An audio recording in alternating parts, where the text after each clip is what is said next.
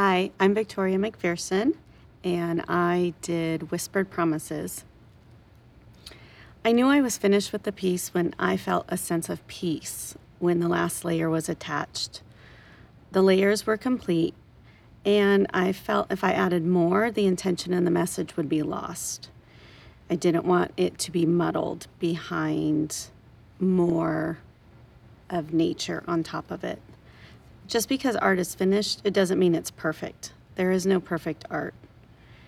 If I were to do this piece again, I'd probably change a few things.